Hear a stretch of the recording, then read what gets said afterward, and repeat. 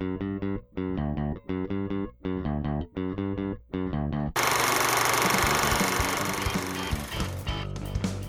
to Filmstrip. These podcasts are spoiler-filled as we discuss the plots, characters, and themes of the films in review.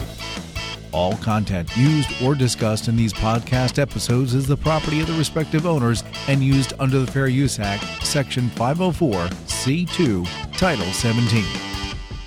Welcome to Filmstrip. I'm Brian. And I'm Irina. And today we're talking about Empire Records, released in 1995, directed by Alan Moyle, and starring Liv Tyler, Renee Zellweger, Anthony LaPaglia. There you go. Debbie Mazar, Maxwell Caulfield, Robin Tunney, Johnny Whitworth, and Rory Cochrane, among others. It grossed only $273,188 at the U.S. box office, and really not a whole lot more worldwide added to that. But I think it's become a cult favorite among our generation, Irina. What do you remember about Empire Records? Oh gosh. So for this movie, it goes back to like the best friend that I ever had, all the way back to, I think I was almost 15. And it was one of those, so-and-so is a friend with so-and-so, and everybody talked on AOL because, we're that old now. Oh, yeah. And I said, someday you're going to come hang out with me. And this friend, all of a sudden there was a knock on the door, like 10 minutes later. I went to the door. I was like, what the hell's going on? And there was my friend Zach, and he was like, hey, I brought this movie. Let's watch it together. And I was like, all right. So that was my first introduction to him, and B, my first introduction to this movie, which I loved and proceeded to watch repeatedly. I finally introduced it to my husband a couple of years ago. And last night when I was like, I'm going to review Empire Records tomorrow, he said, okay, so let's watch it. I was like, it's okay. You don't need to watch it just for me. He's like, no, I want to watch it for me because I love that movie. Nice. That's awesome. I watched it alone. Actually, my youngest was sitting with me watching it. He didn't get half of it, which obviously, but he was enjoying the time spending with Dad watching a movie. So, but yeah, for me, this came out right at the tail end of my junior year and into my senior year of high school. And at the time, I was working at Target. And what we would usually do after work is I would go over to a friend's house and we'd just binge on movies and whatever else was there. And one of the movies that was introduced to me was Clerks, which I find hilarious. And yes, 100%. Of course, this one was introduced to me. And being that we grew up in the generation where Aerosmith's Get a Grip was a huge deal, Liv Tyler was introduced to us through those music videos, and I became a big fan of her. I watched Inventing the Abbotts and pretty much anything I could get with her in it. I really, teenage boy, that's what we do. And this is one of them. So that's my kind of foray into this movie. I was a huge music fan, obviously was in a band. So I really love the music that's in this. The soundtrack is absolutely phenomenal for this movie. So yeah, and I never really watched it much after that. When I got through college and everything, I didn't watch it a whole lot, but I kept buying it. Like I have the DVD, I've got the Blu-ray, I always wanted to own it, but it's one of those movies I just never really watched as much as I did when I was in high school. So it was really fun to watch it again, I think, here. So really excited about it. But before we get into we're going to talk about these characters because there's a lot to go into some of these characters. It's really interesting stuff.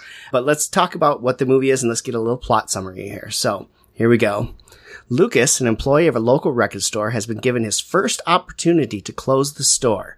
All he has to do is count the money twice, put it in a safe, and lock the doors. As he's doing this, he notices an application to become a franchise member in a major record retailer called Musictown. He finds it in his boss's drawer along with a graphic showing what their store, Empire Records, would look like with the Musictown signage on it. Instead of depositing the money into a safe, Lucas decides that he needs to try and make enough money to stop his boss from giving it into the man. Instead, he takes the $9,000 and heads to a casino where he proceeds to lose every single penny. The next morning, as the employees arrive to work, the word is out that Lucas stole $9,000. Oh, it's also Rex Manning Day. Hilarity ensues as the staff prepares to open the store, welcome their special guest, and determine what to do not just with Lucas, but also with a shoplifter that's been caught trying to steal some CDs. Instead of turning Lucas into the police, the group tries to convince Joe, the manager, that he shouldn't sell out to Music Town. In all of this, Corey prepares to give herself to her idol, Rex Manning. Deborah shaves her head and wants to die. Mark dreams of starting a band. Gina dreams of being a lead singer. And AJ tries to figure out how to confess his love to Corey. Oh, and by the way, this all takes place in just 24 hours. So there you go. That's the plot summary to Empire Records. Quick and dirty, but that's really what it's all about, is just the interactions these kids have with each other and their love for music. Yeah, and it starts out with kind of, my husband said it best, almost a Ferris Bueller's like reflection, because there is the narration at the beginning of the movie, which is great. And there was something that you said that cracked me up. Oh, Rex Manning Day. So do you celebrate Rex Manning Day every year? I do not, no. I do. I have April 8th. 8th. I have friends who every year will send me some sort of Rex Manning meme or something just to remind me, hey, guess what day it is? That's awesome. And then, I'll pump up and say no more in the car, and off I go. And I think everybody thinks I'm special as I'm driving on the road, and I don't care, because it's one of those great memories for me. That's fantastic. So one of the things I love is how we look back in this movie on how our actions, our impulse actions can affect the rest of our lives, because we see Lucas take all this money and he's counted it. We know he's counted it because he's sitting there muttering to himself, and he goes and, he bets everything at the casino and he wins the first time around. Yes. And I sat there, I was like, okay, if the movie just stopped here, there would be no movie. Wait, hold on. But, it makes us think of those little things that we did when we were that impulsive age, the late teens, and go, okay, wait, what was actually going through his head? Do you remember being that age? Oh, absolutely.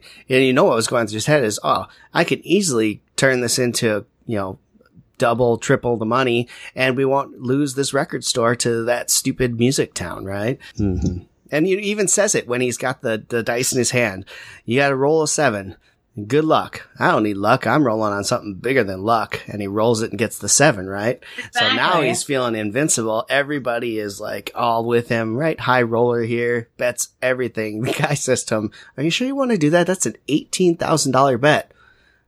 Mm-hmm. Yeah. Whoops. Yep, and walks out with nothing, right?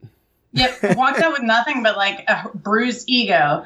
And because you and I kind of like to dissect these characters a little more. With Lucas and his manager, Joe, there's a very parental relationship between Joe and Lucas. And we find out, towards the end of the movie, when they finally figure out what's going on with his money, that Joe's basically adopted him, taken him out of foster care so that he isn't in the system anymore. Which kind of, once you realize that and you go back to the beginning and see why he's done this, it's because he wants to save dad, which is correct. Commendable. Wrong way to do it. Kids, don't go out and do that. But, it's kind of cool, especially, considering where all these characters go. I agree. Lucas is an interesting one for sure. You could tell he's got that bad boy attitude, but doesn't really have the maybe brains to pull things off, so to say, but he acts like he knows everything, and it was just really great how they introduced the character. And like you said, they break the fourth wall many times in this movie, which I think is cool. I like when a film will do that once in a while, just to kind of like say, hey, whatever. I like that. And so he does it. I think Mark does it a couple times in this movie, and AJ, I think, does it. Anyway, it's fun, but Lucas is an interesting character. I love the whole interaction of trying to get off that couch, and he's inching ever so close over and over again. Finally, he's got one foot on the couch as he's scanning around trying to figure out how he's going to go to the bathroom, and then of course he finds the shoplifter, grabs the cushion and goes out and keeps eyeing the guy and waiting for him to take off. Oh, what a great character. And let's talk about this shoplifter, because I swear to God, he's one of my favorite characters in the whole damn movie. The kid is a little asshole, and I say that without hesitation because he is. But he's like the caricature of every mid-teen teen guy back in the 90s. I mean, with the pants that are hanging down halfway off his ass and, you know, his jacket that's way too big for him, whether it's because he's going to steal CDs or whatever the hell he's going to do. Either way, that was the style. So, and, you know, we come to this point where Renee Zellweger's character, Gina, is in the Music Town apron, because instead of having them dress in their regular clothing and wear a badge, you know, they're going to have everybody wear an apron, which we would assume would go over their clothes. But Gina, being the extrovert she is, the attention whore she is, comes out just wearing the apron, the orange apron, and her panties. And this poor guy, who calls himself Warren Beatty, which is even more hilarious, the facial expressions he makes during that entire scene just kill me. I end up laughing every time I see that, because it's just, you know. Yeah, he does a great job. That's Brendan Sexton III is the actor who plays Warren. And do we ever get a real name on him, or they just call him Warren the whole time, right? They just call him Warren the whole time, except when he says, "My name isn't effing Warren." Right. And then they're like, well, we got nothing else, buddy. Yes. And the character's great. He comes in, right? He's got that sly looking around like, oh, I got something here. And he's stuffing some CDs in his pockets ever so carefully. He's got some sort of a contraptment device that I don't know if that turns off the electronics. It's a big magnet. Okay, it's a big horseshoe magnet, like the red with the like gray ends on it and so everything. Oh my God. He's demagnifying the strip so when he walks out, it doesn't set off the alarm, right? An old trick that you could do back in the day. But I love it. They have this whole chase scene with him and Lucas, which is just hilarious. And he thinks he's finally outsmarted him, finally gets caught, and they bring him in, and he's just this defiant little prick, right? Oh God. You can't do anything to me. Screw you. I ain't telling you nothing. You suck. I don't care. Whatever. And so they get the cops in there, and he gets hauled off, right? And then he shows up. But not before Lucas makes him sit on the couch with him. Well, yeah, for a while, and he gets to... For like hours. Well, because they have to wait for the cops to show up, right? So, and at this point, AJ, the artist, has super glued quarters to the floor. He's a weird one, too, yeah. Well, absolute weirdo. But... then we have Warren trying to get the quarters. Quarters, yes. Super glue these quarters to the floor. He just wants the quarters. Yeah, but my favorite is he comes back later, right? Because they tell Joe basically that, they have nothing to book him on, so you can just let him go or whatever. And so he says, "Get out of here! Don't come back to my store." So he comes back later in the evening with a gun, and he accidentally shoots it, right? And straight all of a sudden people are like, what the hell? Rick Grimes' gun, too. Like, he pulls that thing out. I looked at my husband and I was like, oh, here we go. Rick Grimes just stepped onto the scene, and I had a moment. But yeah, he comes in guns blazing. Guns blazing. And he starts shooting in the store like nothing, like to get people back. First, I'm thinking, well, you got 6 rounds, right? So you've already wasted 5 of them. What are you doing? And then they just keep coming at him, and he keeps trying to threaten him, and he's not going to do anything, right? So finally they get there, and then he comes out and says all he wanted to do was work there. Right. So not only does he come to that final conclusion, but this is one of the best moments for one of our other characters, Deb. And if we go back to the beginning of when we're first introduced to Deb, she is the quintessential 90s depressed chick, lost in that phase, goes into the bathroom, looks in the mirror, and shaves her head completely. I mean, she has some fun with it, but you sit there watching and going, okay, she hasn't said anything yet. What's going on? Where are we taking this? Yeah, she's the rebel, right? The rebellious teen who goes kind of to the dark side. You learn that she's cutting herself, which, still to this day, I think there's a counterculture that still does that, sadly. But she's cutting herself. She's flirting with suicide. She's very depressed. We learn that she doesn't know where her mom is at one point in this. And then they have a mock funeral for her, which is a great scene, by the way. It's absolutely fantastic scene. And I love when she's down there and as Corey's talking about how much she's going to miss her, and she's like, bullshit. Oh gosh. I think one of my other favorite moment is Gina's been kicked out, but she's run away is how I'll word it until we get to Gina.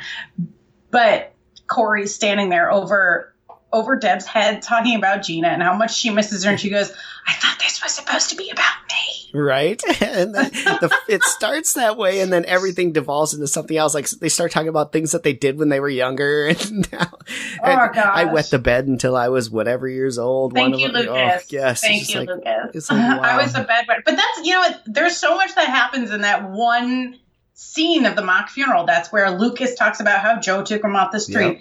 We don't learn anything from Mark, but I don't know whether we ever learn anything from Mark except for how to get eaten by an alien while playing guitar for Guar. Yeah, right?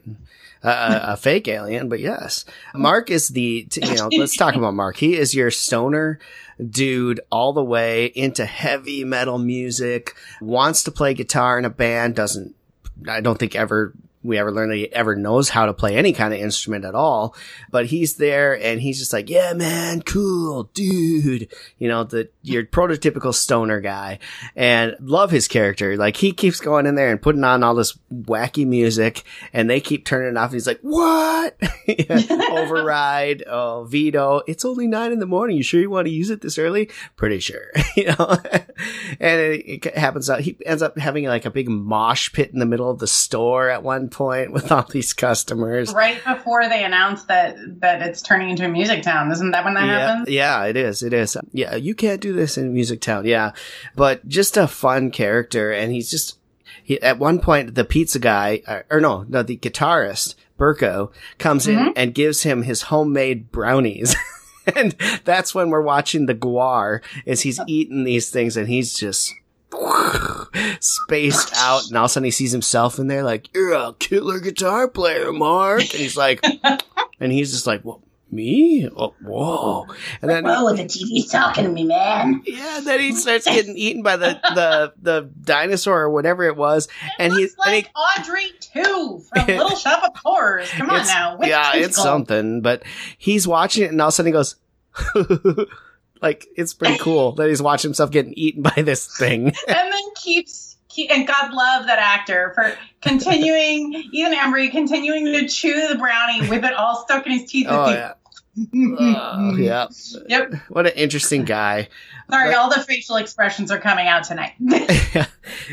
Let's talk about Corey, right? Liv Tyler's character, Corey. She's the smart one, the brainiac, right? Going to Harvard. And the goody two-shoes, I guess you can call her, right? She's got the goody two-shoes going for her, is really stressed about daddy, wanting her to get straight A's or whatever. And has a good relationship with Gina, of all people, but not so much with Deb. Mm-hmm. And, we have to kind of touch on the fact that Gina is the exact polar opposite of everything that Corey represents. Corey is our perfect little virgin and daddy's little girl. And then we have Gina, who is running around with any guy she can find in the backseat of whatever car or whatever radio store she can find too. So, we have these two females who completely juxtapose one another, who are best friends, which always blows my mind. I've seen it. It happens a lot. I think you can, even in my own life, I know my wife has some friends that are completely the polar opposites of her, but it works. It's interesting dynamic, but they get along well. Deb doesn't really seem to get along with anyone per se, other than this guitar player, which I'm thinking was her boyfriend.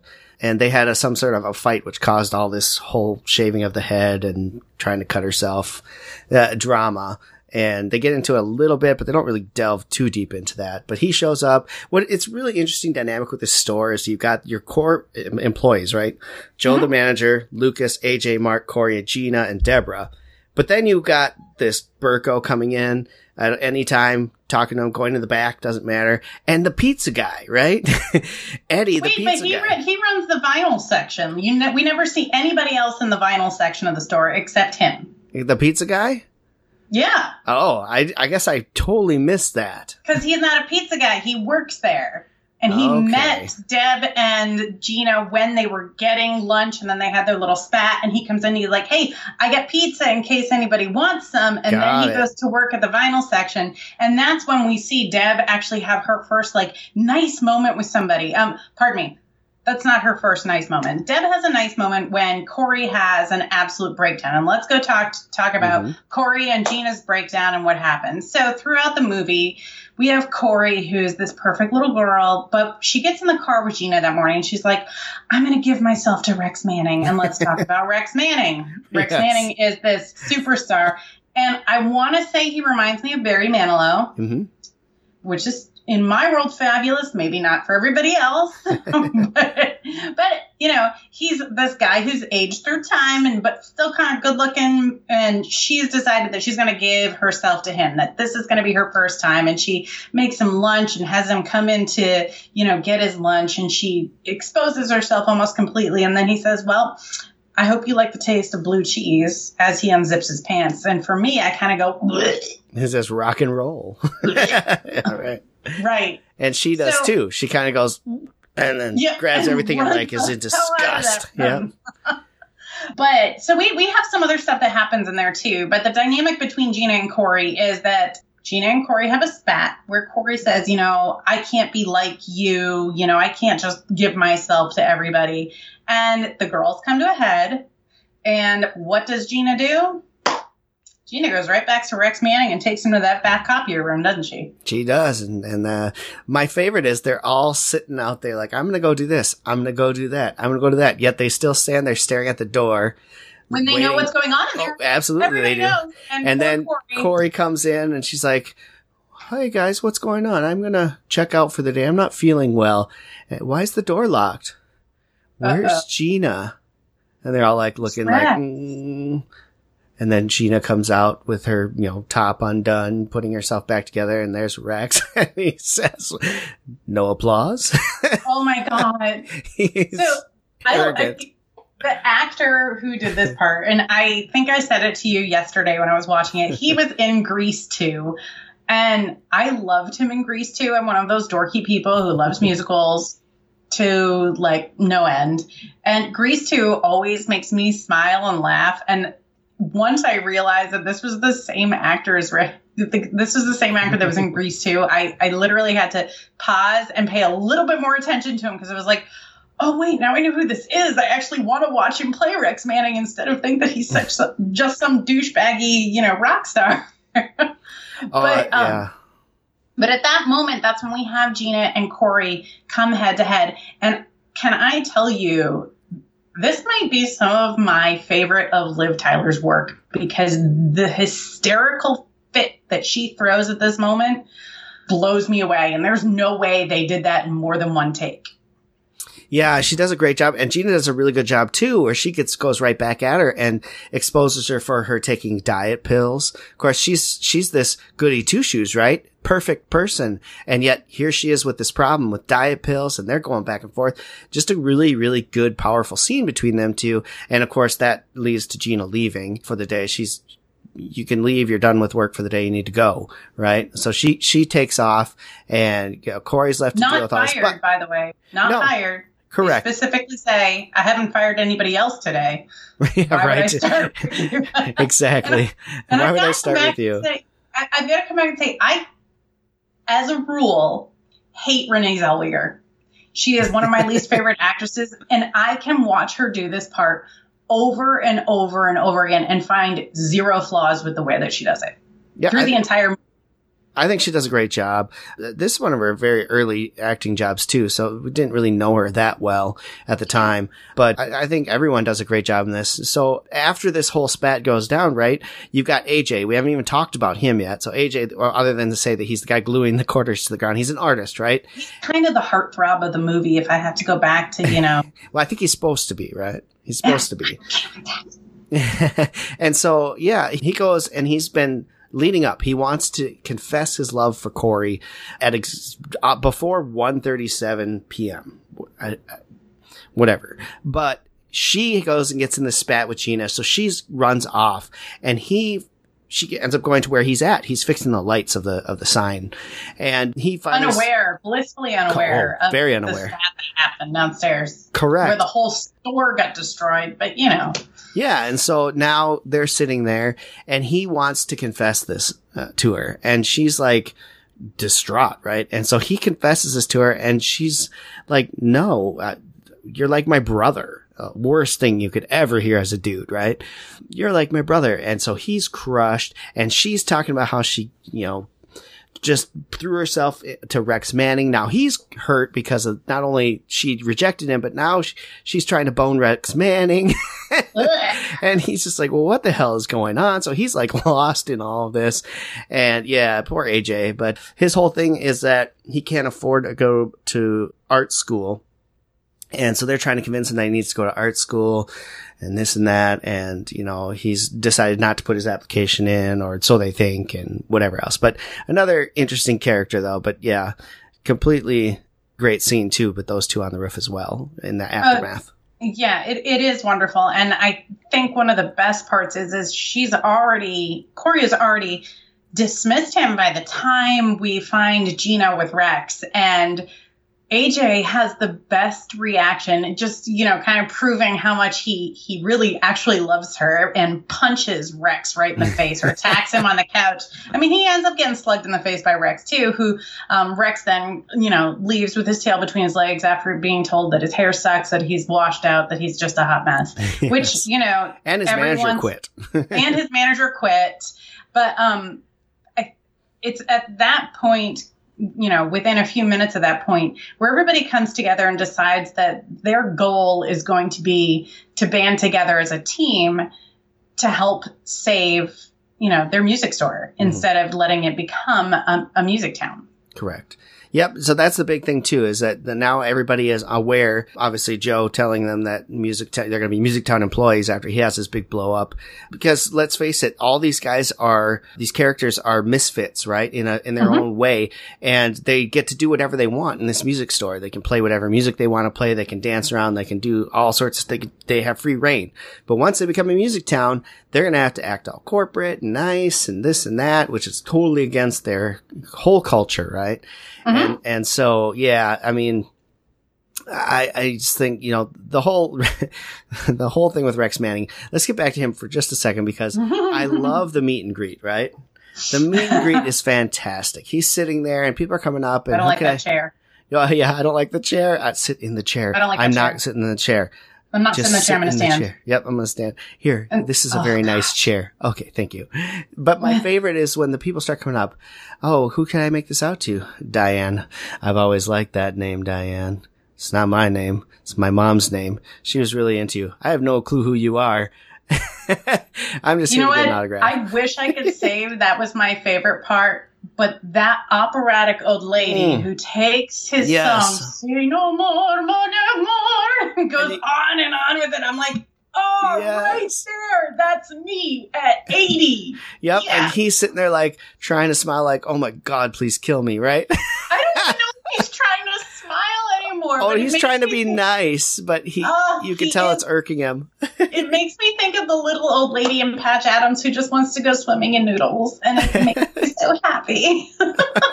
It's great. The interaction's just great. And he's realizing as he's going through that really his fans are typically these older ladies. You had the gay guy in the lab who went absolutely nuts when Rex came out. He was so excited. It was just awesome. So yeah, just he gets hit pretty hard in this movie, with everybody else like pampering him, and then all of a sudden turning on him completely after he kind of has his way with Gina in the back. Or maybe she has her way with him.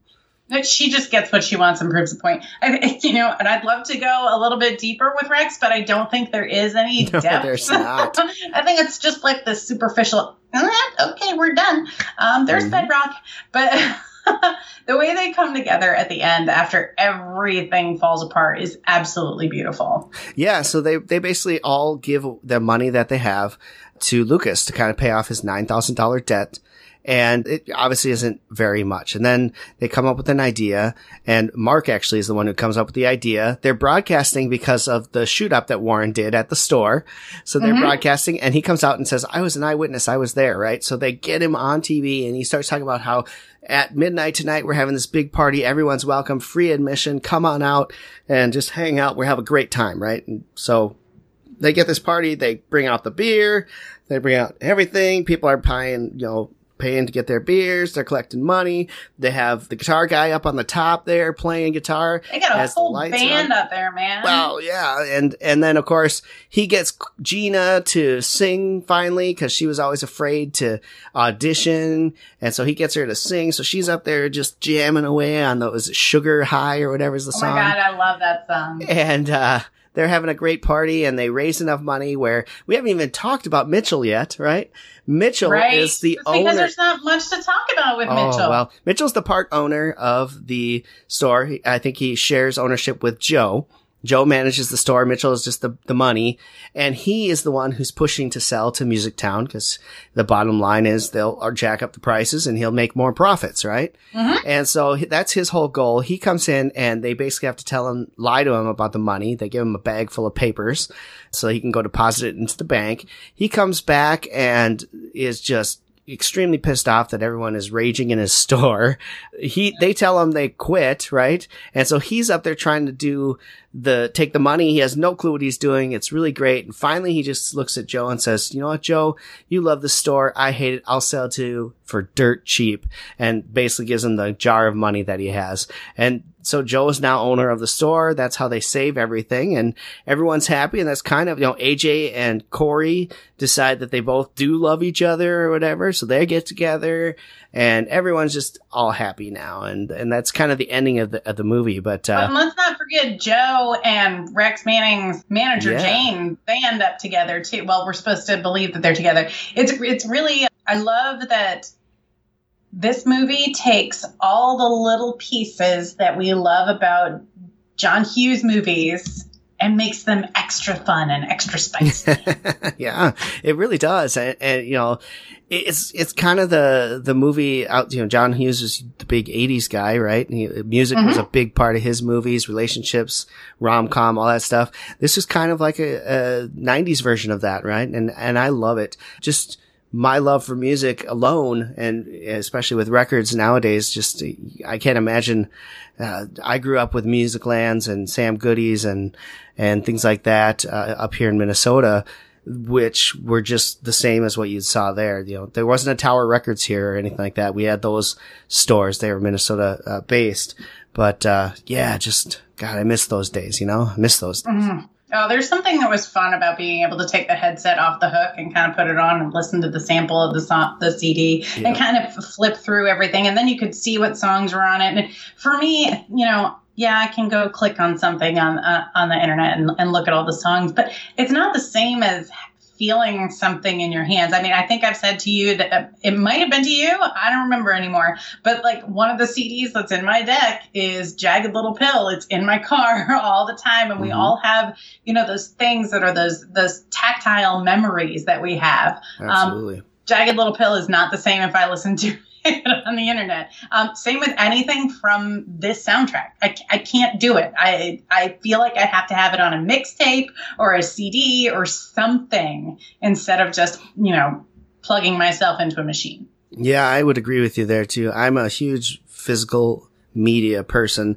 I don't care if it's a cassette tape, a record, a CD. I love having that physical media. Man, cassette tapes. So that's what I grew up mostly with. Pulling out the inside and opening it up and looking at all the pictures, the lyrics, the credits, all that stuff. Love that. Same with CDs, the booklets. Gosh, love the booklets. We don't get that anymore. No, we miss that. You get none of that. How do you know who played on the records nowadays? You don't. It's not there. You can go type it in, but for me, I want to be able to learn the lyrics. Now I have to sit down on my phone or browse the internet to get the lyrics. Whereas if I was sitting in the passenger seat and plugged a tape in, I could whip it out and just sing right along with it. And I didn't have any regrets. Yeah. Now I don't know, who's passing the Dutchie or whatever the lyrics are. Pass the Dutchie to the left.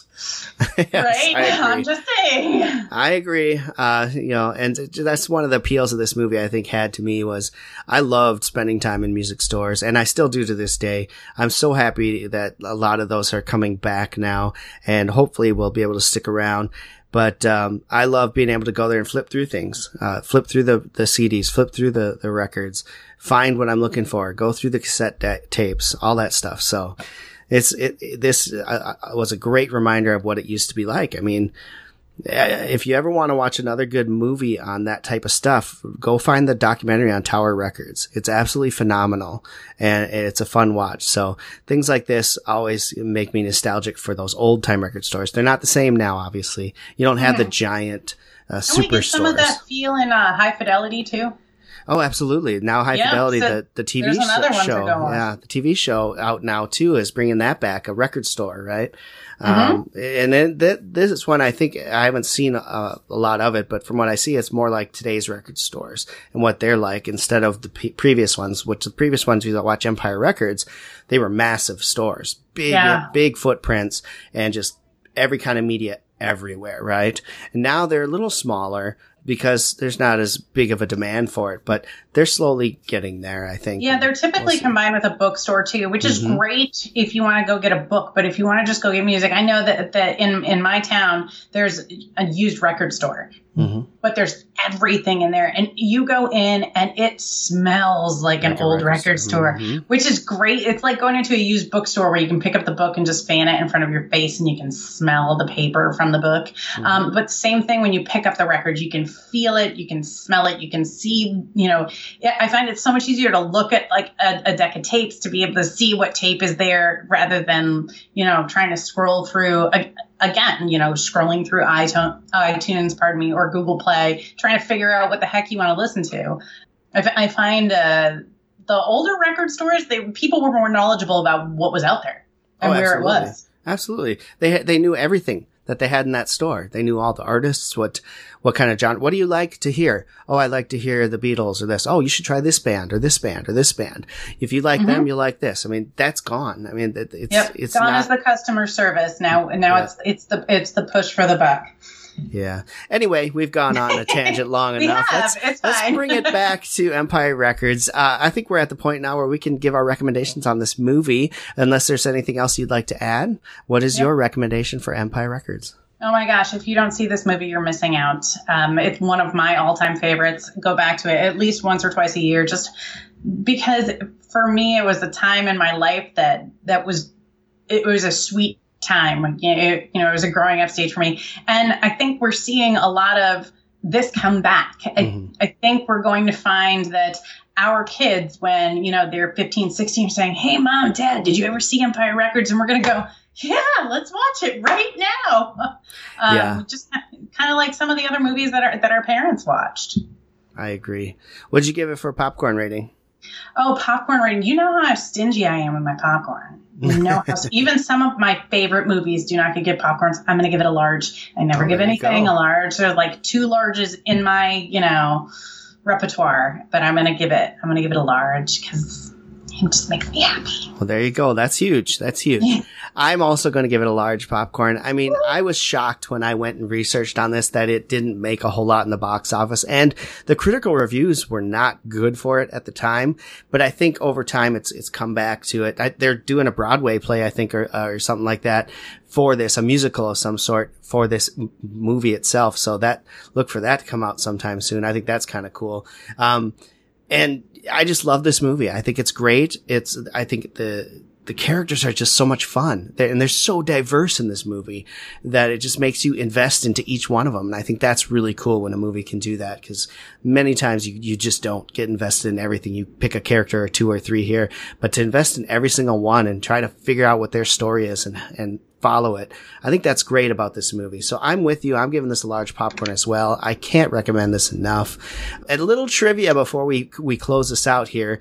Did you realize that this movie was actually supposed to take place over 2 days, and they ended up cutting some 30 minutes of footage out of this film, which took a whole character out? They removed a full character from this movie just to make it fit in their 1 hour and 30 minute time limit and to keep it to a 1 day time frame. So I don't know that we're missing that extra character. I don't think we are either. And I'm curious actually what that character was. What was the extra character? Right. I'm curious about that too. But it was 40 minutes of film that they cut after post-production, and 1 character. Oh, actually 3 characters were removed from this movie completely. No kidding. So very interesting little piece of trivia there. I wonder if they'll ever put a director's cut out where we can actually see the footage that came out and the characters that came out. Cause I'd be curious to watch it with those and see how it changes the dynamic of the movie. I don't know that it would enhance it at all, though. No, I've got to agree with you on that. I think it's a beautiful piece the way it is. I think that delving further into it, we have so many characters that we get these little snippets of. Having 3 more would kind of blow my mind and maybe even make me lose interest in it. So I'm really happy that we got the product we did. Yeah, I think they did a good job at post-production here on this point, because if I'm looking at my list alone, we've got 1, 2, 3, 4, 5, 6, 7, 8, 9, 10, 11, 12 characters that we're following throughout this movie. 12 characters. So, and we don't even do the math for how many relationships that actually is. And honestly, 13 if you include the manager character. We don't get a whole lot of her, but she's in there too. So to follow all those would be like, add another 3 on top of that would blow my mind. But anyway, I think that's going to do it for this episode. So I want to thank you all for listening to Film Strip. We hope that you've enjoyed Empire Records as much as we do. And if you haven't seen it, please do yourself a favor and do that. Follow us on our social media platforms, Film Strip Pod on Twitter and Instagram, and Film Strip Podcast on Facebook. And you can check out our YouTube channel or filmstrippodcast.com, where you can find past episodes in our archives section. If you enjoyed the show, please consider writing a review on iTunes, Stitcher, or wherever you find this podcast at. All feedback is appreciated. For Irina, I'm Brian. Thank you for listening to Film Strip. Thank you for listening to Film Strip. You can find more episodes on our website, filmstrippodcast.com. The Film Strip theme music is produced and performed by Frozen Lake 121. All content used or discussed in these podcast episodes is the property of the respective owners and used under the Fair Use Act, Section 504, C2, Title 17.